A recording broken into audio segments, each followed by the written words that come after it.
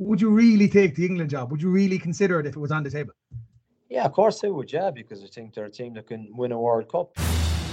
Joe presents House of Rugby, together with Bank of Ireland, proud supporter of the 4 Irish provinces. Hello and welcome back to House of Rugby, together with Bank of Ireland. I'm Greg O'Shea and today I'm joined by Lindsay Peat as always. How are you, Lindsay? Good morning, how are you? Good morning, I'm great. And we have the lovely Louis Ludik back in store today. How are you, lad? Good, thanks, Greg. Thanks for having me. No, thanks for coming down, and we appreciate you coming because you're a busy man. How's the business going? Yeah, going well, thanks. Yeah, we've got a busy week. We're in Dublin the whole week, so thanks for allowing me to stay at your house to bunk this week, so I appreciate it. Yeah, we had a good night out last night, didn't we? I'm only messing, Lindsay, we didn't go out. Calm down. Come here and I tell you, listen, right? If it's not Mark Hansen you're invited out, it's Louis Ludik. So where's my invite? I'm tired of you playing hard to get with this. Anytime you want to go out, Lindsay, I'll bring you out. You wouldn't be able for me. You wouldn't be able to keep up. I wouldn't. You'd be goosed after an hour. Yeah, of course. Like time out. So yeah. Anyway, we can talk about going out for ages. Let's talk about the rugby. And before we even kind of get into the matches of the weekend, we want to give a shout out to Scotland and especially Doddy Weir, who passed away at the weekend, and his family and his friends. Legend of the game, who passed away with motor neuron disease. And it's a very sad loss for World Rugby, but he had an unbelievable character, an unbelievable career, and I think World Rugby lost someone big today. So I don't know if any of you had any encounters with him along the way. Yeah, unfortunately I've never had the opportunity of meeting him, but I've been involved in a couple of charities that's under his name and for motor neuron disease, and he's done brilliantly in that side of things. And it's very, very sad. You can see the impact he's made, and hopefully in his name that can continue and there'll be a cure one day. So it's like he's done some great work, and hopefully his charity will continue to grow and just be very, very successful. Yeah, definitely. Well said, Louis. And something a bit more positive, our very own producer Pat welcomed a baby girl into the world in the weekend, so he's not here producing behind the scenes. We have Jason producing today, so congratulations, Pat, and best luck to you and your family with the new kid on the way. And let's move into the rugby for the weekend. So we had a derby, Munster versus Connacht. It was on in Thomond Park. Munster got the win, thank God, 24-17. It was a good battle. Did you watch it, Lindsay? I did. It was a real derby, wasn't it? There was, Craig Casey got Calvin Nash in there early and he's fist pumping and there's lots of motivation.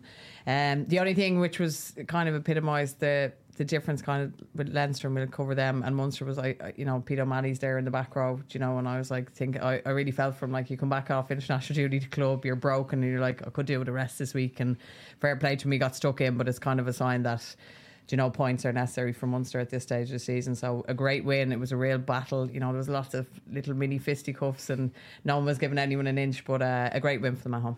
It was a great win. Did you catch it yourself, Louis? Yeah, I watched a bit of it. It was quite a lot of quite a bit of mistakes. The weather wasn't great and quite windy, but it's a typical derby. Yes. But it's so weird to see Munster at 9th. Like, if you look at that log, you're just used to them being like top, on the top 4. So like you said, like with so many internationals playing, you see they're quite desperate for points and they would be hurting. They would want to climb that ladder and get up to the top 4. So you can see they're just very motivated. Yeah, what did you make of that? A lot of internationals coming back, like Tyg Byrne, Peter Manny, as you mentioned, Lindsay, where Leinster didn't really play many of their internationals at all, and we'll get on to the Leinster game after this, but is that kind of a sign that Munster are desperate to get up that table? Yeah, no, definitely. They would definitely, and they're a proud team. Like, just in history, they are so rich in history, and they're always in the finals, always up there.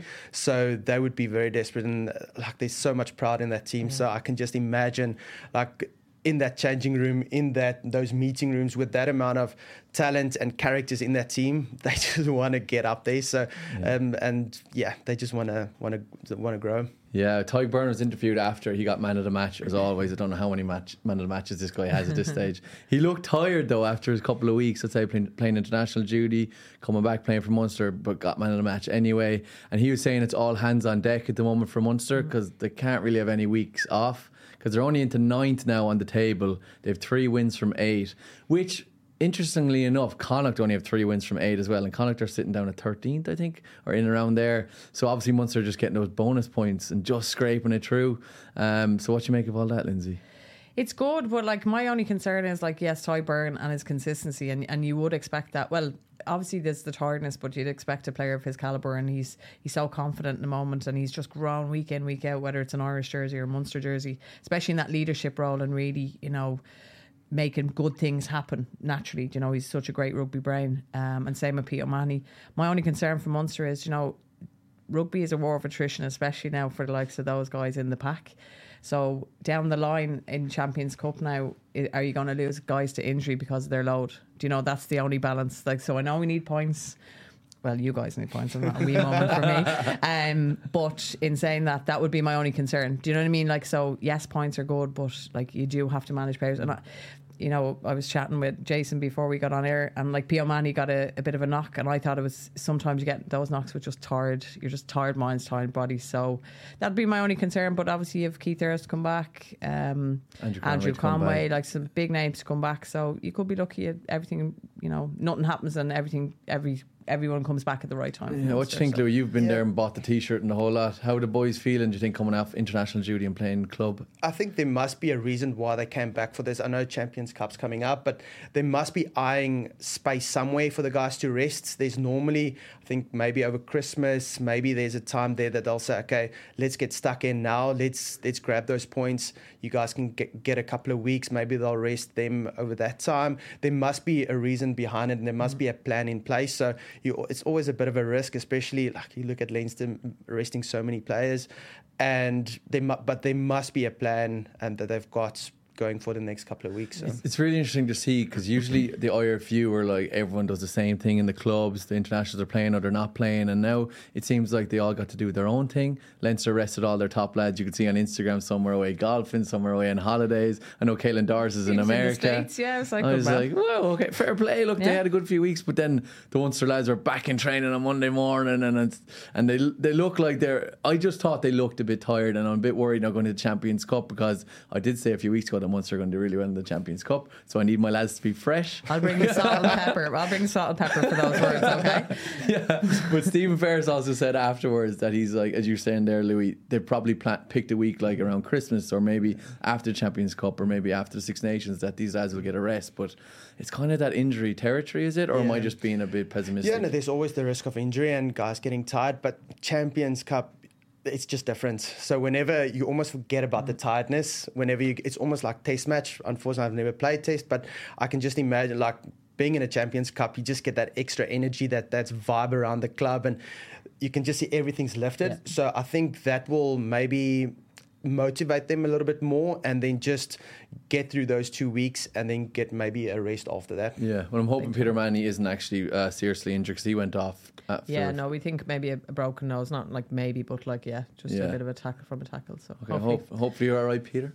But talking about the actual game itself, we had a couple of big moments in it. So Calvin Nash got a try, he's playing really well. Roman Salanoa, John Ryan got back on the score sheet. Wasn't that lovely now, after all the messing and going to Wasps, and not a good time for him, but it was lovely to see him on the score sheet now and back in a Munster jersey. And it just seems right, doesn't it, John? It was like, it was a lovely moment for him, and he coming back, and I'd say everything just settled for him. He could relax again, because it was, I'd say, a tough time moving the family over and all that stuff. Exactly, he's a young kid and he's a wife and stuff, so I'd say it's quite stressful outside the rugby pitch for him. So we're delighted for you, John Ryan. Niall Scannell got in the score sheet as well, which was great to see. But the Munster pack, I think, were mauling very well. I thought that they were together as a unit. The backs did well as well, but I thought the forwards kind of won the game for Munster. What do you make of it, Lindsay? Yeah, it was just the pack always needs to forward. Connacht are in that position as well. They're fighting for points. So I just thought it was like the pack, they stood up, they mauled, they did what they did well. It was a crappy night, like you said, and it's difficult to get good balls. So I thought they handled it well. I think it was 10-all, wasn't it, at half time? So, there was loads of errors. So it was nice to keep the ball, and that's what you want your pack to do, make good gain line, keep the ball, put the opposition on the back foot, and then, when needs be, go out to the backs. And shout out to Calvin Nash now, I think, from his emerging Ireland Day, and, we keep hearing his name coming up. So hopefully he gets a bit of consistency, which he hasn't in a Munster jersey. So, hopefully I think it was a good sign, though. Obviously, I don't know what I'm talking about when it comes to mauls, course, but it was a good sign that they seemed really tight and cohesive and that their line-up moves just worked, and they scored 2 maul tries, I think. So that's a sign of a team that are really well together, isn't it? Well, I think again, like we saw it with Ireland with Paul O'Connell and like Leamy, you would see Leamy then bringing that, just precision and clarity and consistency, and I think it's essential for set piece, because in a bad day, if you're losing lineouts, it just really messes with your head, to be honest. So you really build momentum and your confidence when you're winning lineout and maul tries, and when you set up your maul quickly. To be honest, when a maul is set up an opposition, you cannot stop that. So I think they really kind of looked at Connacht's Achilles heel and really kept going at it, and that's good. That's what you want to see. And talking about the back line, Louis, I was personally really impressed with Anton Frisch. I think he's a lovely player. He's doing the kind of little silky things that only really a rugby mind would notice, like little facilitating passes and controlling defensive line. What do you make of him? Yeah, no, he's a brilliant player. He did very, very well. But like in a game like that, whenever the weather's not great, you need your forwards to perform. And the backs, they did what they could. Like, they obviously played really well, and especially he did very well. But the forwards, I thought, was just phenomenal, and they just dominated up front, and that obviously made it a little bit easier for the backs. But especially nights like that, you need your forwards, and they've got some players up front there, so it really helped. Well, I think Diarmuid Barron come on, didn't he? Dogbo come on again. Jeremy Lockman came on. Yeah, Jeremy Lockman. So it was lovely. John Ryan was there. Salnoa, I thought, did really well in the scrum, got his try. So I thought the forwards, there was no kind of drop, like everyone came in and kind of did their job. And I think that's nice to see the depth now, even with so many players out. So yeah, hats off to the forwards. Yeah, well done. And speaking about Connacht, they seem to be clutching at straws a little bit. John Porch lost his head at one stage. He hit Joey late, got a yellow card. Jack Carty then got a yellow card for hitting, was it Hodnett in the air when he jumped into the air? Yeah. There was obviously a question around that. Had he jumped into the tackle? Anyway, he got a yellow card. But it seems like they were kind of reaching for the game. What did you make of Connacht's performance, Louis? Yeah, it's quite difficult. Connacht's not. Yeah, they're quite struggling at the moment. They're again just not there where Friend would want them to be, Andy Friend. So you can just, exactly like you said, it just seems like they are reaching. It's they just want to move up in the ladder as well, but they're just not performing at the way that they want to. You mentioned Andy Friend there. After the game, he was interviewed and he seemed really deflated, and he kind of mentioned that some lads just aren't putting their hands up, making the same mistakes, and that there's young fellas coming up behind that he looks like he's going to play them, which I thought was a bit like putting the finger up to his starting team, being like, all right, we're going to play the young fellas because you're not performing. Or do you think that's fair enough, Lindsay, to be saying stuff like that in a post-match interview? Probably wouldn't say it in a post-match, to be honest, because you know yourself, from a team ethos, you want that cohesiveness and to know that your coach has your back. So that's all in-house stuff to me. Yeah. Like, you don't air your dirty laundry. Do you know what I mean? Because I think everything is so heightened, especially after a game. So you are emotional. So I would take it badly. Do you know what I mean? Now, I would react kind of 2 fingers, like, I'll show you. But that's not for everybody. Do you know that way? So what would work for me mightn't work for Louis. So do you know what I mean? But personally, I think he just keeps those emotional out. And it's not like him, to be honest, and obviously he's going to step away at the end of the season. So you're kind of trying to keep it together, and you need that cohesiveness now more than ever. And yeah, they had a couple of changes. People moved to the back row to second row. People moved to the bench. So again, we spoke about Connacht last year and the consistency. And again, they're going through that peaks and troughs, aren't they? Consist a couple of matches, then they kind of drop in performance, and then their confidence is hit again. So yeah, I don't know. I certainly wouldn't do it, and I think he just needed to keep it in house. But we never know. Next week they come out all guns blazing, and it worked for them. Well, that is the thing with Connacht, like, that they could come out next week now and have a stormer of a game, couldn't they? Yeah, absolutely. They've got some brilliant players. They still have some really, really good, exciting players, and like I said, young guys coming through. But like, they're just not. It's almost like England, like just not there. They've got some brilliant talent, but it's just not. Just cohesiveness isn't there. Yeah, exactly. Yeah, and do you know what I noticed on the weekend as well? Your mate Lindsay was Craig Casey was in some form, wasn't he? He was barking at the ref, barking at Jack O'Donoghue, giving out, yelling. I was like, calm down, Craig. No, I love it. Keep doing what you're doing, Craig Casey, because you know what? As a forward, that's what you want. You want your 9 not barking and giving out to you, but you want your half-back line, like your half-back parent, to give you those instructions, like to facilitate that game plan, that link between forwards and backs. Doesn't matter about conditions or anything. I thought, he stood up, he took a leadership role, he was barking, he lovely try for putting Calvin Nash through, and I just thought he was confident and full of beans, and I thought he was central to everything that Munster did well. And yeah, as I said, I'm a huge Craig Casey fan. Yeah, you couldn't ignore him, in fairness. No, you couldn't, and like that's what you want from your 9. You know, you do want that from your 9. They are like no more than your 10. They're sassy, they're barky, they're moody, but you want them giving you that instruction and directing you, and that's what forwards love. Because I mean, your head's down, you're trying to take on, step forward, take everything up front on the gain line, bashing away. So you just want this voice of reason to direct you, and implement the game plan. So I thought you did great. Well, keep it up, Craig, and hopefully Munster can keep up that winning form as well. But moving on to another Irish team that we're playing on the weekend, and Louis Ludik's team, Ulster. We're playing Ravenhill or Kingspan. What do they call it up there now? Kingspan. Kingspan. 36-15. Ulster beat Zebra up there. What did you make of the game? Yeah, it was. I think Ulster, like they're doing really, really well. There's a lot of guys that got a bit of opportunity as well. Lukey playing inside centre whilst James was outside centre, and James, like he's finding his feet, he's getting there, just coming back from injury. So, but I thought Mauls, as always, Ulster's Maul was just phenomenal. Like that's a very obviously strong suit for them at the moment.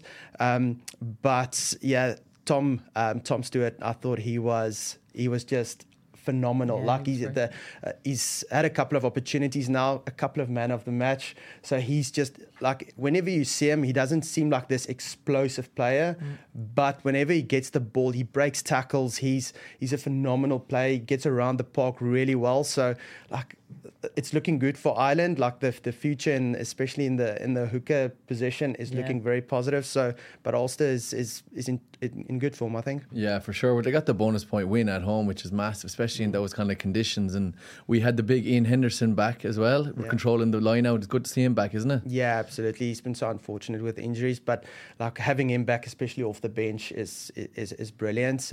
But Zebra at the moment, they're not playing that well. Like they're quite struggling, but like for Ulster, getting a few guys a bit of an opportunity, it's been good. It's good to see Jacob back as well. He's not the form where he probably wants to be, but he's getting there. So, but like for Ulster going into Champions Cup, I think they'll have a lot of confidence. They're playing some phenomenal rugby. They very good counter attack, strong up front. It's looking positive. Yeah, well, they're looking like they could challenge Leinster for the title. I don't know if Leinster can be caught, but they can definitely challenge them, because Ulster are sitting in second now with a game in hand. But Leinster obviously unbelievable. We know that, Lindsay. You don't need to reinforce it. But do you think Ulster? Are you being defensive there? Do you think Ulster can chase them down? Yeah, sure. They're playing each other this weekend, if I'm not mistaken. This weekend coming, so it'll be an interesting battle. They come down to the RDS, and it's always a cracking game. I think we were lucky before, at the start of the season, when we went up and just got by the skin of our teeth in a very, very wet, miserable night. But look, it was great to see Ian Henderson back. I think he was central again, man of the match performance, if I'm not mistaken. And I think he was absolutely awesome in the lineup. Like, he was unstoppable. And once they set up that maul, like Zebra, I know they're poor opposition, but at the end of the day, you can only play what's in front of you. Do you know what I mean? And there were so many great performances. It was lovely to see James Humes back. He was again central to a lot of the great things. And I think the good thing about Ulster is depth. I think they can mix their forward play and their back play. And I think they're very exciting to watch, and they've continued on from their great form from last season.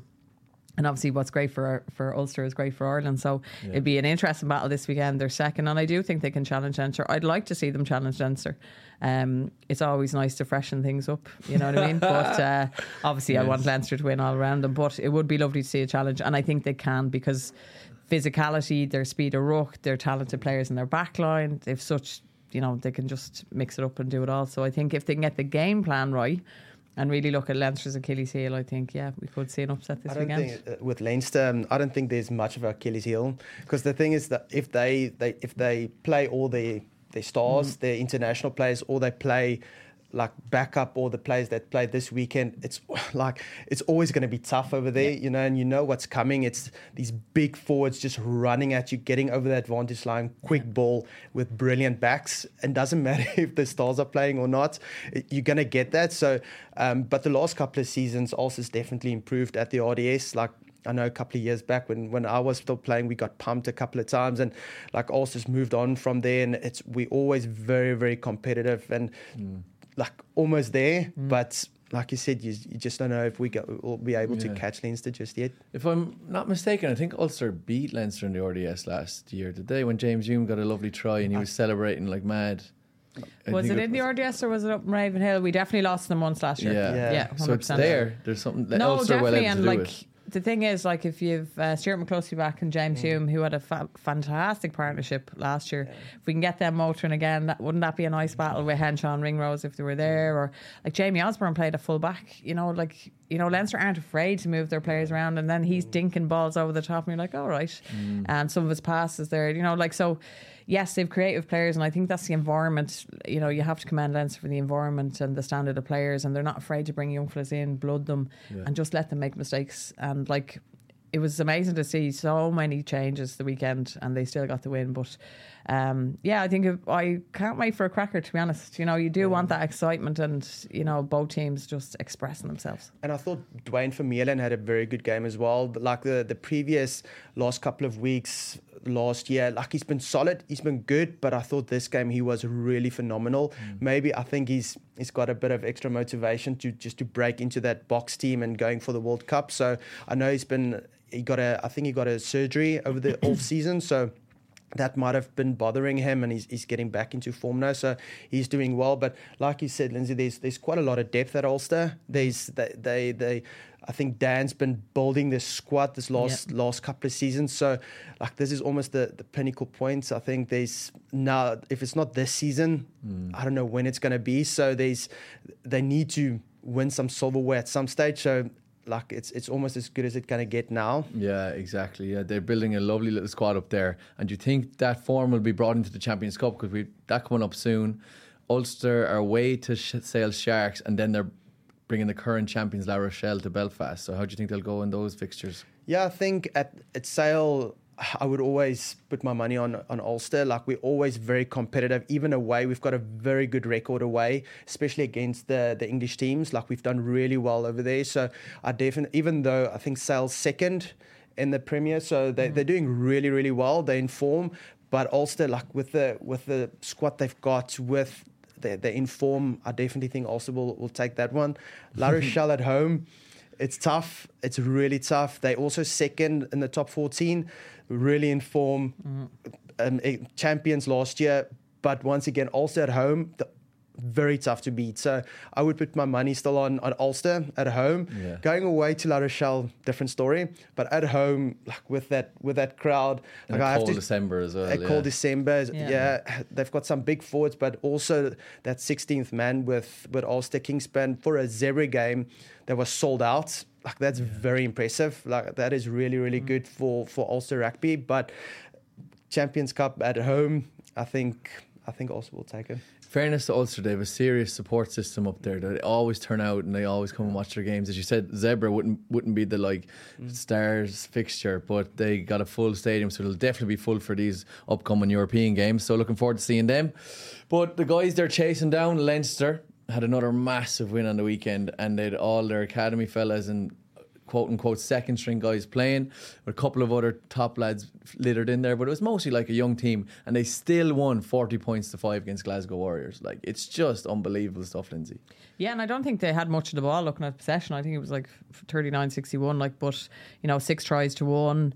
As I said to you, like, Jamie Osborne played full back, Carney was back. I was really impressed with Ross Maloney, so I hope he can continue on his rich vein of form, like just taking to the gain line, and the pull back for like that second line of attack was excellent. He got in some nice stuff. So they're just, again, their clarity around their play and their roles, it never drops. And I think that's absolutely testament to Cullen and Stuart Lancaster to the production line, basically, that they have taken of players. And I said, I think not too long ago, Jamie Osborne, if I'm not mistaken, he's definitely Kildare man. Is it Naas he plays with? And he's playing club, and he's just in being blooded, and now he's like central again to Leinster and everything they do well. So another talent to watch for the future.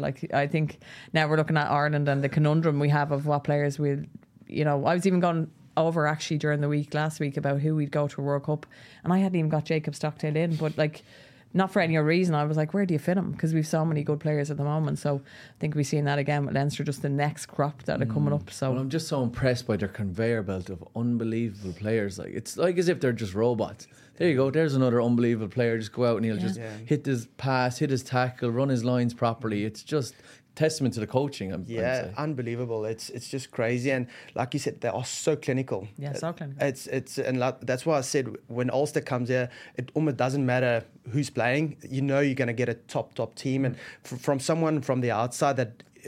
I don't know the players, the academy players so well as you do, but it just seems like this new face coming up, and it's just like he can start anytime, you know. Like, it's unbelievable the amount of talent just coming through, and like it's whatever what they're feeding these kids are unbelievable, and there must be something in the water because it's just unbelievable, and that's the system, I think, of Leinster rugby, and with the schools and with the academy and the coaching, there's something there that's just very special. Exactly. If you compare that to, for example, the Sharks, I think the Sharks missed 10 players by injury or the Box.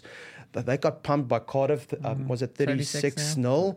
Like, that's the difference when Leinster could pick all their players if they really wanted to, but they said, listen, give these guys a go, and they pump Glasgow, you know, so it's just really phenomenal. It's crazy. You mentioned it there, and I do think it highlights the unbelievable school system and club system that Leinster have set up. It's just years of them building these guys up. They start when they're like, 12, 13, just doing the basic skills, tackle tech, and they're coming out of school and they're ready to play URC. And they come on, and they're guys that you could argue would start in any other province, but they just happen to all just be sitting in UCD training away, and just unbelievable players. Yeah. Like, for instance, Chris Cosgrove came on. Unbelievable, stepped about 17 players. His footwork was lightning, wasn't it? Unbelievable. I hadn't played with him in the sevens team for a while, and his footwork is incredible, but he's even more finely tuned since he's been in with the Leinster senior team for a while. He's just not making any mistakes. The same with Rob Russell, got 3 tries in the weekend, just casually getting 3 tries. Like, it's just... He's probably top of the try list, because is that his second hat-trick this season? He definitely was on the score sheet. I think he got 2 tries a couple of weeks ago, maybe against Connacht. Yeah. I'm not sure. Yeah, it was against Connacht, I think, up in the sports ground. Well, it could be. He's getting loads of tries, and obviously it's just he has to be on the end of them. But then again, that's his job, be at the end of the tries. You know, Louis, what it's like as a back three. Like, so you got to be in the right positions. He's playing unbelievably. Probably wouldn't start in a Leinster starting 15 though, would he? If everyone was fit, probably not. But still, like, and we said earlier, if we don't know where these guys, they probably don't want to leave, you know, like, even though there's so many players, they know they're probably not going to play Champions Cup. Maybe if there's a injury or two, but I think they just want to be involved, and they're learning so much. We imagine the training, like how competitive the training must be, because that's like with professional sports, it's really good to be competitive in training. The guys, the second string guys, they want to move up, so it's very competitive. It's really tough training. But imagine at Leinster, like, it's just that level up. No days off in Leinster. There must be a couple of punch-ups as well, because I can just imagine these young guys just want to push into this squad, and like hopefully they'll filter a bit. There's a couple of these guys going to Ulster or Munster, or just to get some game time, but like, I think they just want to hold on to, because it's special, you know, like winning so many championships and leagues. You want to be involved in that culture, and I think you just learn so much. So it's very impressive. Yeah. Well, you could even see it. They rolled out the 2011 and 2012 winners of the Champions Cup at half time. Did all the old heads, and Joe Smith was there as well. So you can just see they've just a rich history in Leinster of just winning. And I presume none of these lads want to leave. For example, Roland Kelleher just came back. He's back in action. Great to see him playing again. But who's going to get the jerseys now? Him or Dan Sheehan? 2 unbelievable hookers. Like, what do you do there? It's so difficult. It's a great problem to have. It's amazing. Andy must be thinking it must be difficult, but like, it's just brilliant. And like, it probably can be a coin flip at this moment in time, but like, Keller is just some talent. Like, he's phenomenal. So I think he might start, but you just don't know, and it all depends. Probably what's nice is whenever you have so many good players, you can look at the opposition, and you can say tactically, this guy will suit this game better. So it's an easier conversation to have. It's not you first choice, you second choice. It's for this game, let's start Keller or whoever. He's perfect for this role. We want to play this way, and that just makes a coach's job so much easier. Yeah, what do you make of it, Lindsay? No, you took the words out of my mouth. It's nice to see that it's now not about the talented player or who's. It's about the opposition, and I think that'll be essential and key going into a World Cup for us, just to be able to manoeuvre players, pick different players for different roles. Because like out in the loose, Dan Sheehan is like he's like having another back row, but then like Kelleher is probably a little bit more clinical in a set piece. So again, if you just need that meticulous line out, or even in the scrum, not to be as vulnerable. I think right now, it's nice to be able to have those, those arguments in your head, but also that choice that you can just move them around and give players a rest, and you're not worried then about injuries. But yeah, probably to me, to lose out in a World Cup squad now, poor Dave Heffernan's pushed out and Ronan Kelleher just comes back in, But like we talked about Tom Stewart, we talked about Diarmuid Barron, like there's so many fabulous hookers that are, thereabouts around in the next 10 months that could, cause a shock. But right now, I think the two Leinster boys are the two front runners. Yeah, for sure. Great to see Ronan Kelleher back, and hopefully he stays fit because we love seeing him play. But before we move on to talk about the other games, there were some internationals on the weekend. Our very own Jason Hennessy was chatting to Ronan O'Gara. We was chatting to Ronan on the launch of the Benetti Wenswear seasonal launch, but he was talking about the Munster rugby scenario as well. He was talking about the Autumn Nations and Ireland's performances, the Barbarians win that he coached, and also this thing about him maybe working for England rugby. So take a look at this. Start off with the Autumn Nations, obviously, Ronan. 3 wins from 3 for Ireland, including 1 over the world champions. I mean, how do you reflect on that? What do you think? You're happy with everything? Yeah, it's obviously winning becomes a habit, obviously, and they were 3, I suppose, broadly different games in the fact that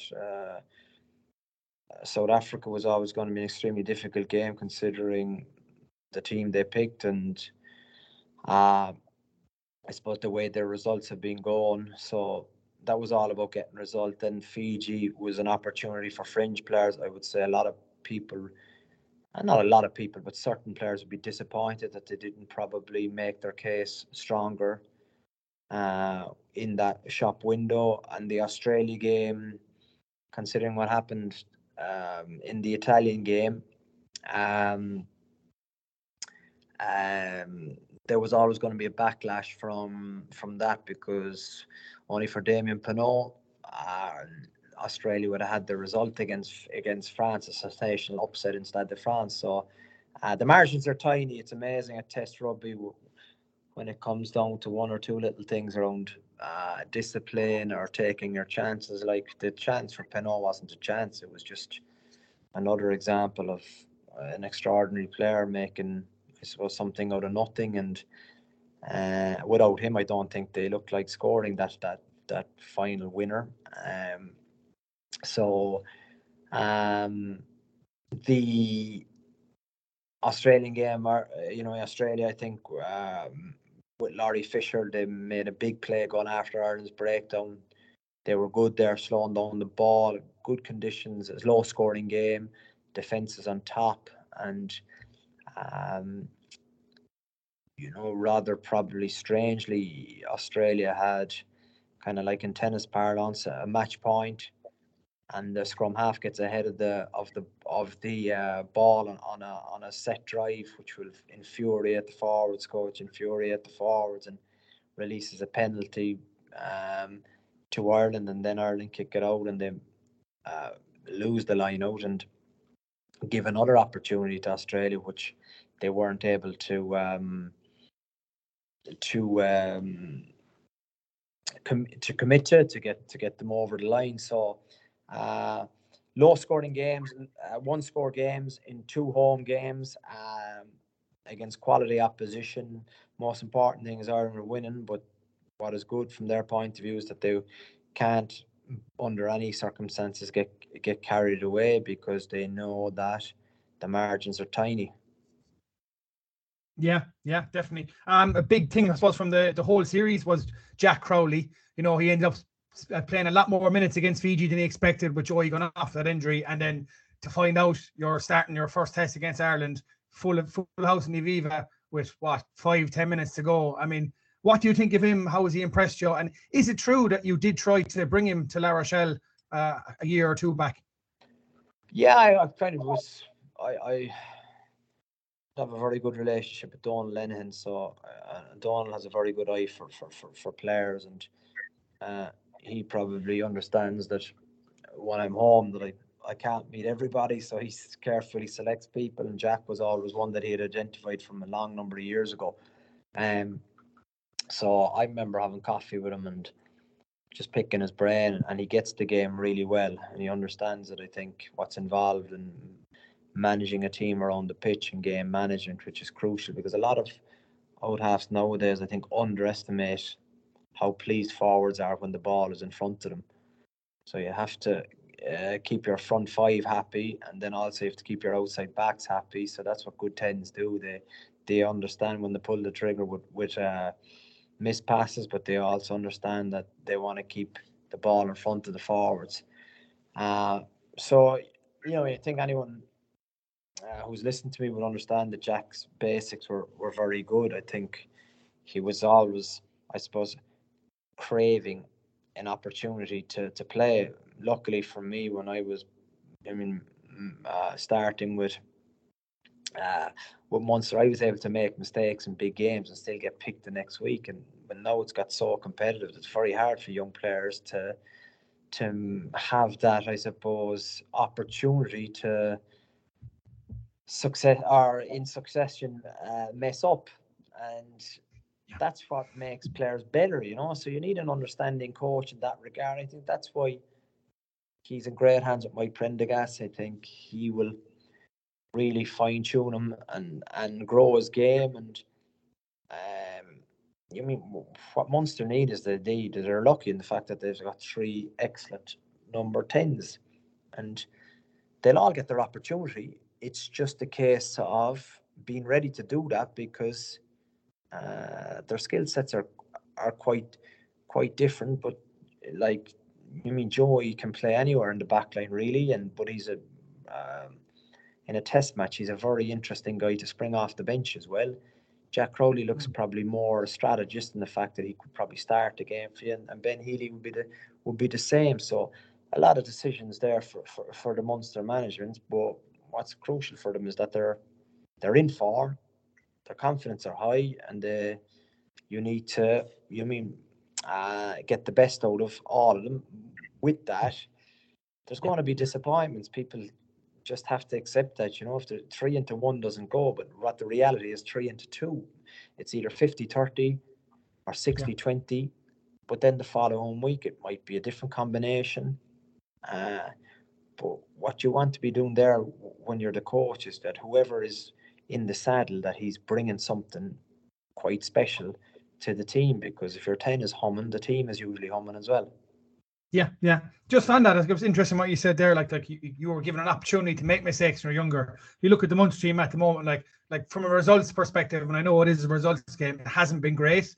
But this season, they really are playing the young guys, the likes of Adogbo, who's 19, the likes of Rua Quinn, who was only playing Senior Cup last year. He's coming in at 18 years of age. There's a lot of young guys playing. He's giving them a chance. They might not win anything this year. They're going to be maybe afforded to make mistakes. But isn't that what we want to see from Munster? Because it took you guys a long time to get to that level. But you came in at a young age, and you were given that 3 or 4 years to get to the top. Yeah, you make a great point. Exactly. You have to have a plan, and we might not be au fait with the plan, because the plan has to be at times quite secretive and quite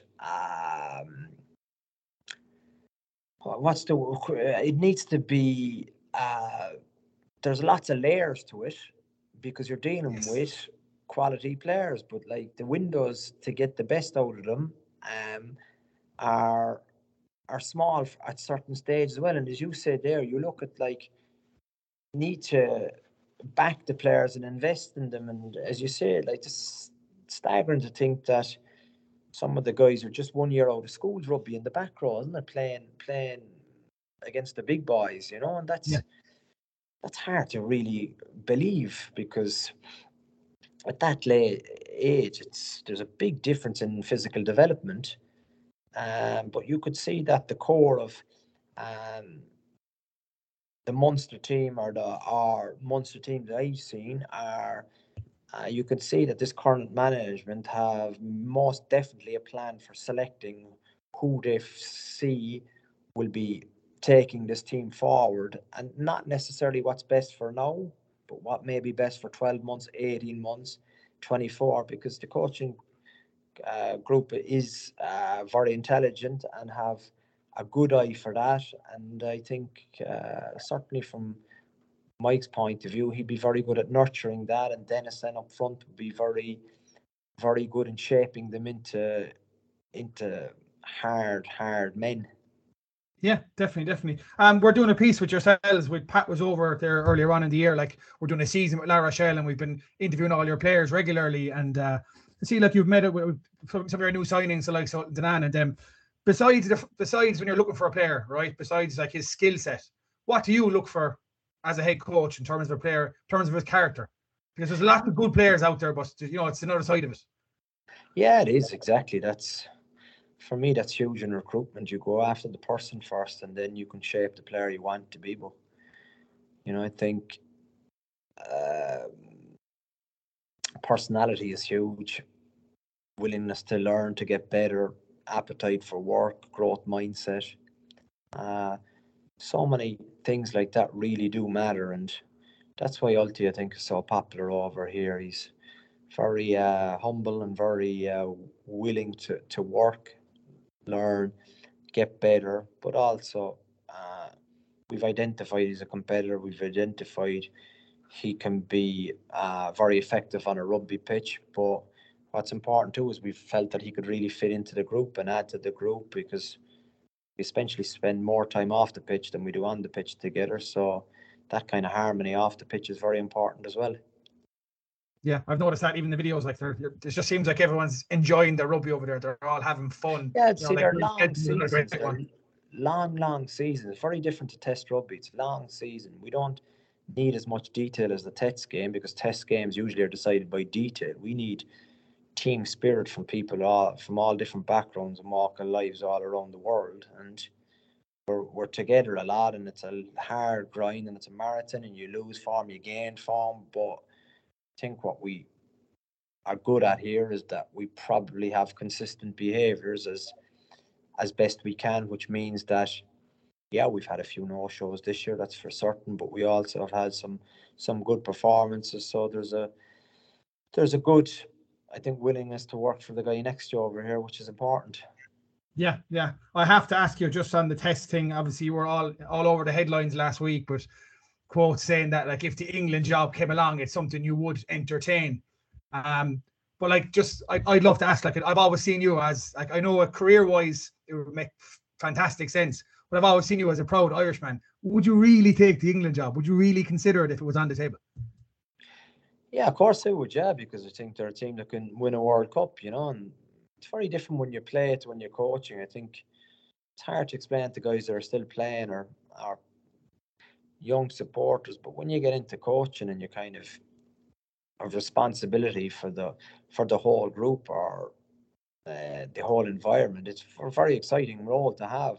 And serious players in England, there's a strength and depth there, there's a structure there that's very well organised. So in terms of a sporting point of view, there's a lot there. I obviously over the next number of weeks have to give that the depth of thought necessary for, obviously, weighing it up is one thing.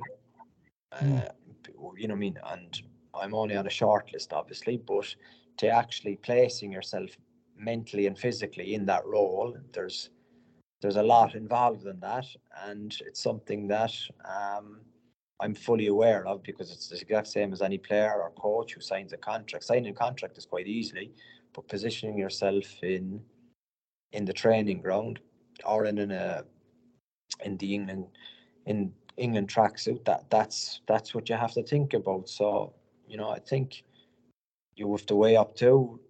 I was extremely fortunate and grateful to win a European Cup in my first year as head coach here. There's so many good things in this club that have just started that I've always said that why would you walk away from that? So there's a lot of not issues in my head, but decisions to be made. But they're great decisions to have. And what is also important to say would be I would be a part of the decision, but it'd be a family decision. Unless my wife and kids were happy, I wouldn't sign it. Yeah, in any that makes club sense, or yeah. in any country, it just doesn't work, Yeah, that makes sense. Look, I know you're in a rush, so I'll just ask you one more. I have to ask you about the Barbarians week. I mean, you got to link back up with Scott Robertson. I don't think you were never involved as a player with Barbarians, were you? You didn't get a chance. Never played. Yeah, so what was it like to be? Is it as fun, is it as mad, and is it as good crack as everyone says it is like? Yeah, it is, because it's just a release from the grind of top 14. I mean, game after game after game, kind of you get caught sometimes and eaten up in your own self-importance of chasing 4 points every week. Then you go to London, great hotel, great restaurants, good food, plenty of beer, and sing songs, people you've never met before.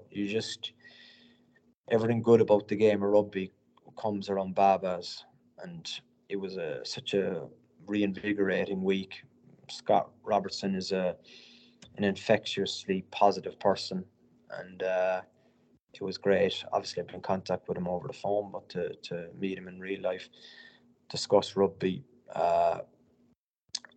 discuss his family, discuss his opportunities, discuss what we're going to do this week, then implement it, then having a laugh doing it. It's with a kind of a lot of La Rochelle boys, a lot of players that I coach in Racing, a lot of guys that I didn't know. It made it all pretty special. Yeah. Do you reckon we'll see Scott over here at some stage? He's done it all now with the Crusaders. Do you reckon I'd say Crusaders is behind him. I would say he'd love to coach New Zealand. I think he's obviously a front runner for the England job. But he'd excel in whatever one he'd like to do, is for certain. Lovely stuff. Well, look, I know you're in a rush. I appreciate the chat. Good stuff. Come on. Not a bother. Thanks, Ronan. Very interesting to see what Raj had to say about the England job there. What do you think, Louis? Will he take it? If he's offered it, that is. If he's offered it. As an outsider, I know it's not, it won't be ideal, but it's very difficult because at the moment, Andy Farrell's not going anywhere. So for someone like Raj, he wants an international job. He's an unbelievable coach. He's proved himself, and being an outsider, he'll do a phenomenal job with them. It's probably one of the top jobs to get in world rugby. So I think if he gets it offered it, he has to take it. It would be a great opportunity, and you never know after that moving into Ireland. Whenever after you guys won a World Cup, maybe going into again. So for Raj, I think it's a really good opportunity. But there's a lot of other competition, like Scott Robinson. He's also on the shortlist. So you heard that he's not with Crusaders anymore, did you? Yeah, the end of the season he's not with Crusaders, so that's very, very interesting. He is some coach. He's won how many Super Rugby titles with the Crusaders? He's just phenomenal, and I think Raj has spent a bit of time there, and I think he's learned quite a lot, obviously. So, but Scott he's got some records. So, at the moment between those two, it can be anyone. Yeah, based off kind of Raj's tone there, it seems like he's happy enough to take the job. How do you think it will go down, Lindsay, if he does? Yeah, he was just alluding to the fact that he's just shortlisted for now, but if it came on the table as a realistic option, obviously he has to speak to his wife and kids. He added that in at the end there, he did add that in to make sure. Listen, he is stupid, man, He's he knows how to play his cards right, so fair play to Raj getting that in. But no, he said obviously it's one of the top jobs in the world. They're so organised, there's so much money, there's so much depth of talent, so it's such a dream job, and it's very different from a player to a coach. I obviously am still very emotional, going please don't take it. But obviously at the same time, because it'd be Ireland's loss, he's proven himself as Crusaders. Under Scott Robertson, he's now his first season at La Rochelle as head coach now, and he's obviously won a Champions Cup. So I mean, there's big things to come from this man. We'd rather it with Ireland, but obviously you can't really say no when England come knocking. But I suppose it'll be timing for him again. A family, does he uproot? He is really enjoying. He's at that, La Rochelle and his time there. So you want it to be the right move and enjoy it for the right reasons. You want to go into that England job and not only for yourself but for that country. And I tell you what, after their performance at the weekend, which we'll cover, they could do with a change. With someone. I think just to revamp them really and get them back up to where they feel they should be. Yeah, as a career move, it makes complete sense. I could see why he would do it. But in the interview with Jason, he mentioned that he put on an England tracksuit, and my skin crawled at the idea of him wearing a red rose. Honestly, I was like, oh no. So hopefully he can take the job if he does and just not wear the English rose. Yeah, I think maybe we could come to some compromise, in his contract. He never wears the jersey or the kit. Oh, that's the only way we will allow it. Speaking of the England team, obviously Eddie Jones, his job is probably in question at the moment because they lost again on the weekend 27-13 to the world champions, to the Saffers, and we have one here in studio. Did you watch the game? Yeah, no, I watched the game. It was a really good game. Obviously, I'm very delighted. The Boks played really well. I think coming from losing against Ireland, it was a completely different game. I thought someone like Damien Willemse, much better game. We controlled the game better. But what I like about South Africa at the moment, we're just not kicking the ball away. We're looking very structured. Counter-attack, we'll talk about that try, was phenomenal. Sublime. But that kick, that's what we spoke about a couple of weeks ago, is England's just that a little bit off. Like that kick should be able to compete in the air, but it's just too long. Damien Willemse beating the first guy and setting the try. He time in the world, didn't he? And that's where we see him at his best, when he's that playmaker. Yeah. And he's used to obviously playing at full back, and he just he oozed everything he did well. It was nice to see him in compliment, and he was central to that try. Yeah. No, it's really good to see, because I think he's got a lot of criticism of the last couple of games. And in France, it was so close against the French. The Boks played really well last week, but this game was really good. It was a really solid performance from South Africa, even though England is struggling. They tried really hard, but the Boks were just too strong. They were, and the Boks also dealt with a red card, so they played with only 14 men for 20 minutes and beat England in Twickenham. So the Boks said, well, great for them to go home now with that win at Christmas, and they won't be lambasted by their supporters. They might have a quite enough Christmas. But good to see Willemse as well. I can see now what probably Razzie and Jacques Niembert are looking at. Okay, he could play 10 because he had a great game. And as you alluded to there, when he played against Ireland, he wasn't really great. France, he kind of was pulling it together, but he played really well at 10. So I could see him taking that role. And that Arendse try. Am I pronouncing it right? Arendse? Arendse. I played against him with the sevens team. The lad is lightning, man. Yeah. And he made Marcus Smith look like a prop forward. The first time I saw him, I thought I got confused between Colby and him. They look so similar. They're so light looking as well. Yeah, and it almost felt this. I thought he was going to step inside for a second. It was almost like the final, when Colby stepped inside of Farrell. It almost looked the same, but he went on the outside, and I felt so bad for Smith. But he is so lightning. That's one of the last guys you want to have one-on-one and with so much space. But that inside out was just phenomenal. It was textbook. He was moving like a gazelle, and it was very similar to Colby. I actually, same as you, I thought it was Colby. Then I realised he wasn't playing the game at all. And Marcus Smith is no slouch. Marcus Smith does that to people. But Arendse, these South African lads, they're just built different. They're just so fast. Yeah. What is it that you do down there, man? Tell us your secret. I will share ours if you share what Leinster's doing. So yeah, okay, let's speak after the show. But it's just phenomenal. These, and a couple of years ago, a lot of these smaller guys, they would not get picked because of their size. But rugby's has been evolving so much, and it's great to see the smaller guys getting so much recognition. So it's really, really good. And I think there's a lot of these guys like Colby breaking that barrier and breaking the glass ceiling of it doesn't matter what size you are. If you're strong, if you're quick, you can be an international superstar, So it's just great. But Arendse, I'm delighted for him. And there's a couple of young wings coming through in South Africa, which is just phenomenal. It's good for South African rugby. I think he has 6 tries in 6 games or something like that. So he's going well. He's going really well. And it's going to be interesting from a South African point of view, because my Pimpy previous World Cup, winning, scoring that try in the final, he's was phenomenal. But now with Colby, with Orense, it's going to be interesting to see who they're going to, Jock Nobbe is going to pick for that 11 jersey. So it's going to be interesting. Yeah.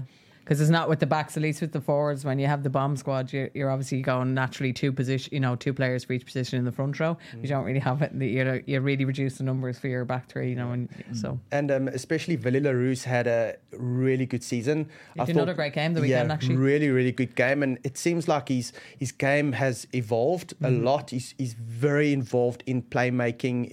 He brings a lot. Always chatting. He's bringing a lot of energy. And I think maybe he'll probably come off the bench with Willems on 15, but he's bringing that energy, and I thought he's had a really, really good season. So I'm delighted for him. He seems to really be in that leadership role at the back there. Yeah. Absolutely. And his decision making, even just his passing and on the gain line, and just always calm.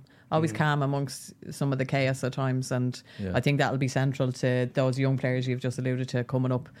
Just that leadership with his decision making, his calm head, and constantly chatting and reassurance. So I think he's going to be central, no matter whether he starts or comes off the bench. I think he'll be central to how successful South Africa will be in the next 10 months. Good for South Africa. After pulling it together now to go back home over Christmas. So again, now they're going to be another thing to worry about next year with the World Cup. Was it Faf de Klerk when someone was alluding to the fact that they're not really worried about Ireland or England now? It's they're back up and running, and we're not really challenged. Yeah, I definitely saw that during the week or over the last couple of days, where now we're not really worried about Ireland or coming up to a World Cup, because that's the thing I think about Razzie and Jacques Niebuhr, is they have these long-term plans, and this is probably all part of it. Do you know what I mean? This is just building in. Or am I right saying that they're going to be ready to go by the World Cup comes around? Yeah, no, they've got a plan. They especially with international rugby, there's these blocks, and you can definitely plan ahead. And especially with someone like Rassie, with the success they've had with the World Cup, they don't have these worries as England and Eddie Jones. There's a lot with Wales as well. They can plan ahead. They know what they are doing, and they've got a proper plan in place, and it will make a big difference. Yeah, watch this space. But you mentioned there Eddie Jones and his precarious position with the head coach job in England. Bill Sweeney came out after an RFU review panel, and Bill Sweeney is the CEO of the RFU, and he said, "We would like to thank England fans for their patience and support. It matters to us how they feel. Like them, we are really disappointed with the results of the Autumn Nations series. Despite strong individual performances and some great new talent coming into the team, the overall results are not where we expect them to be." So that seems like a straight, just you're out here, Eddie Jones. What do you think, Lindsay? No, you're saying about Razzie and South Africa having a plan. I was thinking my same sis. I was like, if we're not in the same situation we were for 2019 in that World Cup, because England were in the same position prior going into that, and then they're in the final against South Africa. So I think England also have a plan. They're like, we're just going to go under the radar here now for the next 10 months, and the gas thing is right, everything has gotten really competitive, but the autumn series are about blooding new players and, taking the time that if you don't have a performance, you're not under pressure for the results. So I know the thing about England is, obviously it's the home of rugby and the birth of rugby, and as a sport and as a nation, they're so proud. But at the same time, you just have to take windows of opportunity to just blood new players, try new competitions. It doesn't always work out, but at the same time, I think England will be thereabouts in 10 months. I think this is just, again, grand, they're booed, they have certain standards, but I don't see that being the same team or same performances we're going to see now in the World Cup in France. How mad is it, you said it there, Lindsay, they got booed off the pitch at the end, didn't they? Yeah, they got booed off. They were 27-6 after nearly 60 minutes. So obviously the red card was a huge effect on the game for South Africa and their performance. But at the same time, it's more so when I think in the first half, I think they spent 20 odd seconds in the 6 seconds in the South Africa 22 by the end of the first half. And you can't be in what we call what rugby players know as the green zone.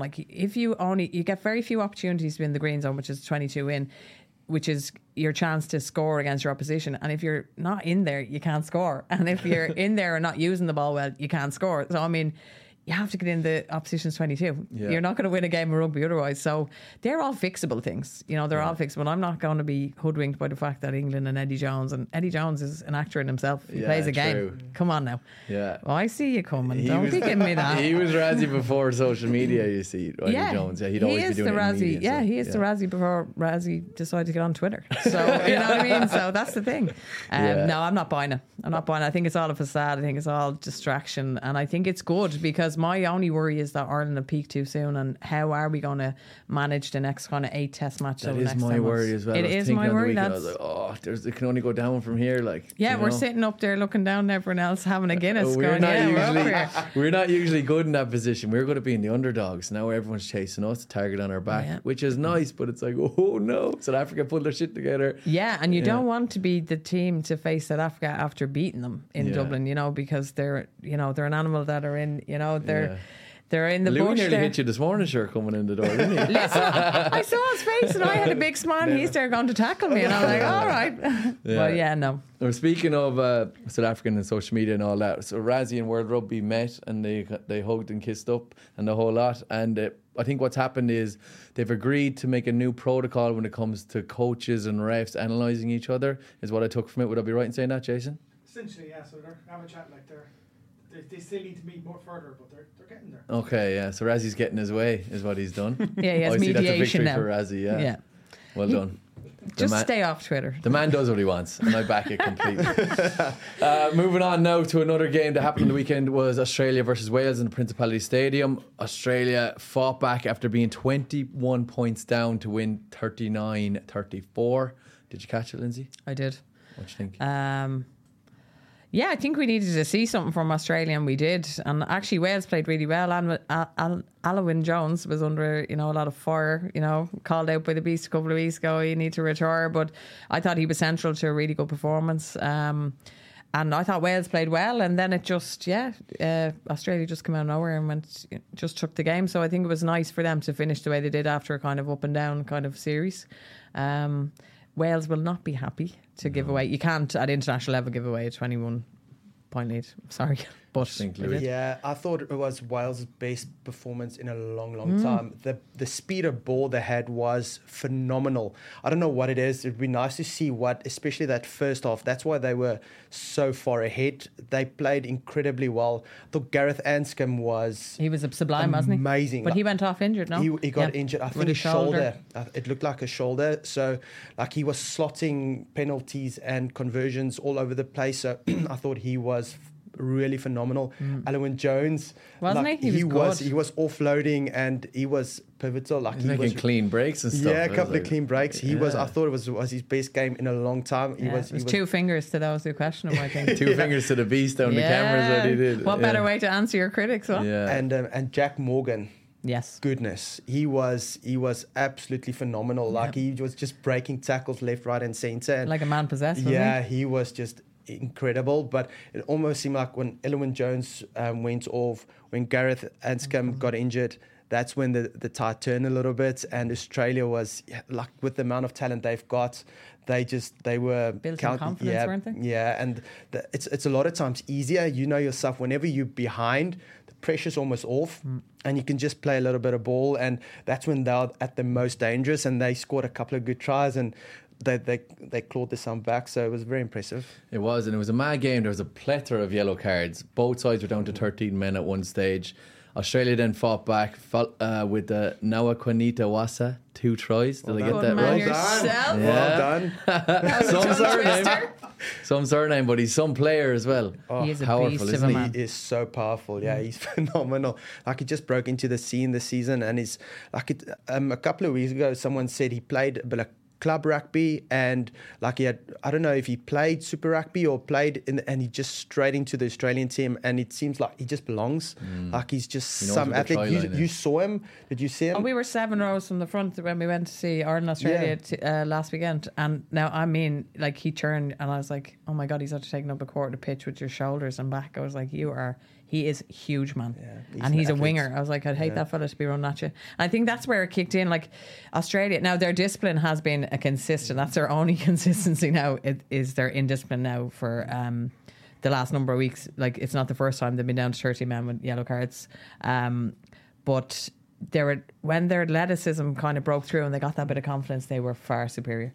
Yeah, they really were. Yeah, it was unbelievable for them to get a win going back to Australia as well, because they didn't play too well against Ireland and their other fixtures in the Autumn Nations series. Obviously, it's bad for Wales, but I'm happy enough for Australia because they're a Tier 1 nation as well. But is Wayne Pivac's career in jeopardy, do you think, Lindsay?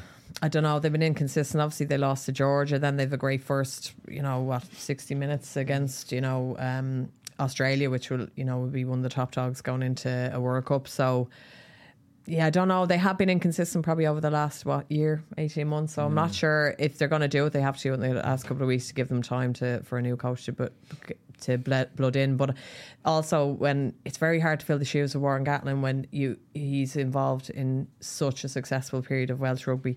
I mean, no one really was going to come up to that for a long time. So there's talk of Warren Gatland coming back in now to save him before the Six Nations and the World Cup. Do you think that could happen, Louis? Yeah, it's difficult just before the World Cup. It's really tough. There's not a lot of time. At least there's the Six Nations for them to work on a few things. Maybe Gatland can come in and support, consultancy in the background, consult a little bit, because you saw like what happened. It's maybe not as much as New Zealand did it before, whenever they made those changes with assistant coaches, and you could see the transformation whenever Joe Schmidt went in and the impact he had.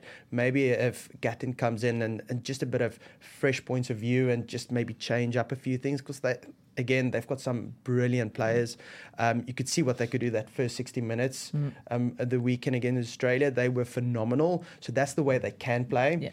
Yeah. In an Australian point of view, they're missing a lot of players as well. They've got so many teams injured. So I think for them, after this autumn, especially winning against Wales, it'd be very positive. But they will see as just get over this autumn series, just to get a few players back and prepare for the World Cup. Yeah, well, Wales definitely need to do something, and I think it would be smart for him to get Gatland in, because he knows what he's doing, and even consultancy role. I think so. I think something to settle the ship, because I think it'd be more drama than Wales need, and they have been in the last, their club scene hasn't been well. Grassroots, even, in their provinces, nothing has been coming up. So below the international, they've had a lot. They've been drama riddled, to be honest. So I think now, just bring Warren in the background, just settle the ship, a bit more guidance, fresh voice, and just settle and bring that consistency. Because I think in the core of it, they have some really, really good players coming up. Yeah, 100%. So the other URC results from the weekend, we'll just round them up very quickly. Stormers got a win against Scarlets at home, 36-19. Benetton actually beat Edinburgh. Edinburgh really struggle away at Benetton, don't they? They lost again, 24-17. Bulls smashed the Ospreys, 43-26. Bulls were at home. The Lions got a win as well, 33-5. Well done, the South African clubs, except for the Sharks, who lost 35-0 at home to Cardiff. Louis, what's the story there, man? Yeah. And that's the difference when we said Leinster, like with the amount of depth, like they've got 10 guys out, and they just lost the plot. They're just struggling, and they've got good players.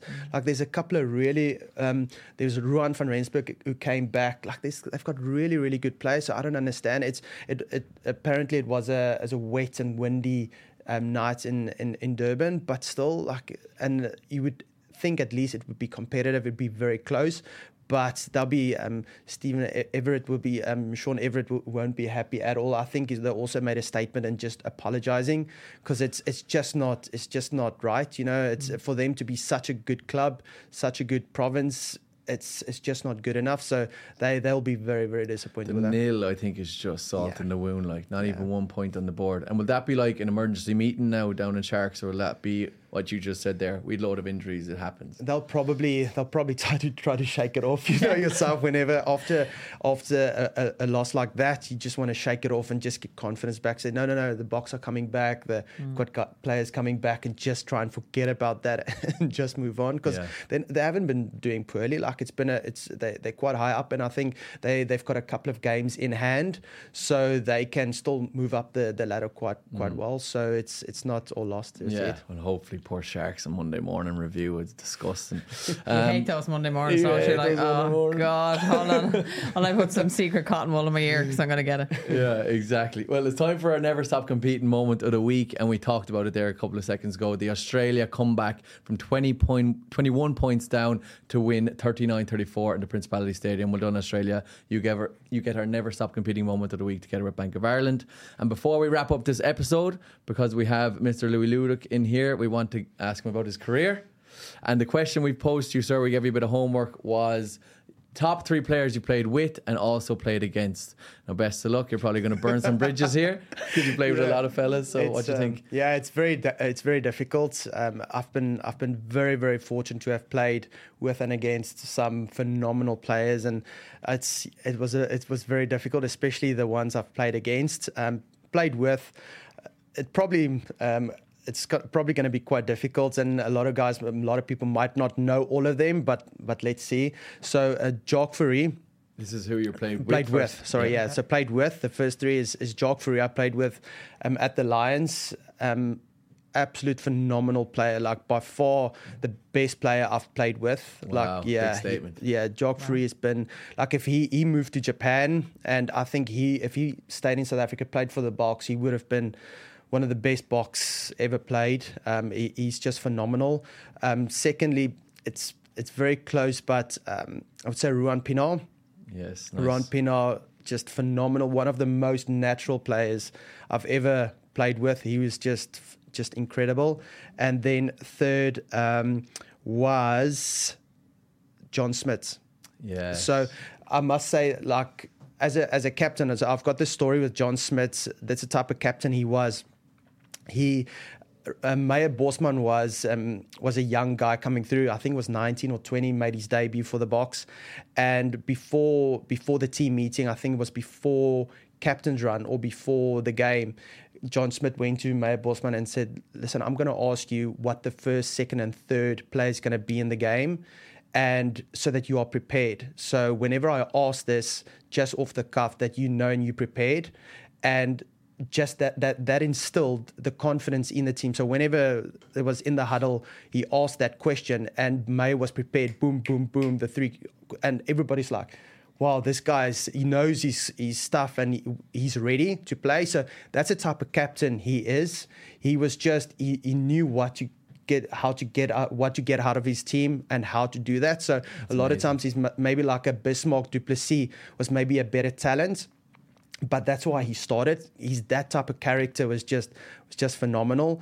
So very intelligent, yeah. Very, very intelligent, and just knew how to manage the team. Nice. So playing against is very difficult. There's just so many, and especially at back. There's some forwards I've played against, like Kevin Muyalamu, Richie McCaw, Jerry Collins. Like, there's just some of these names are just phenomenal. Legends of the game.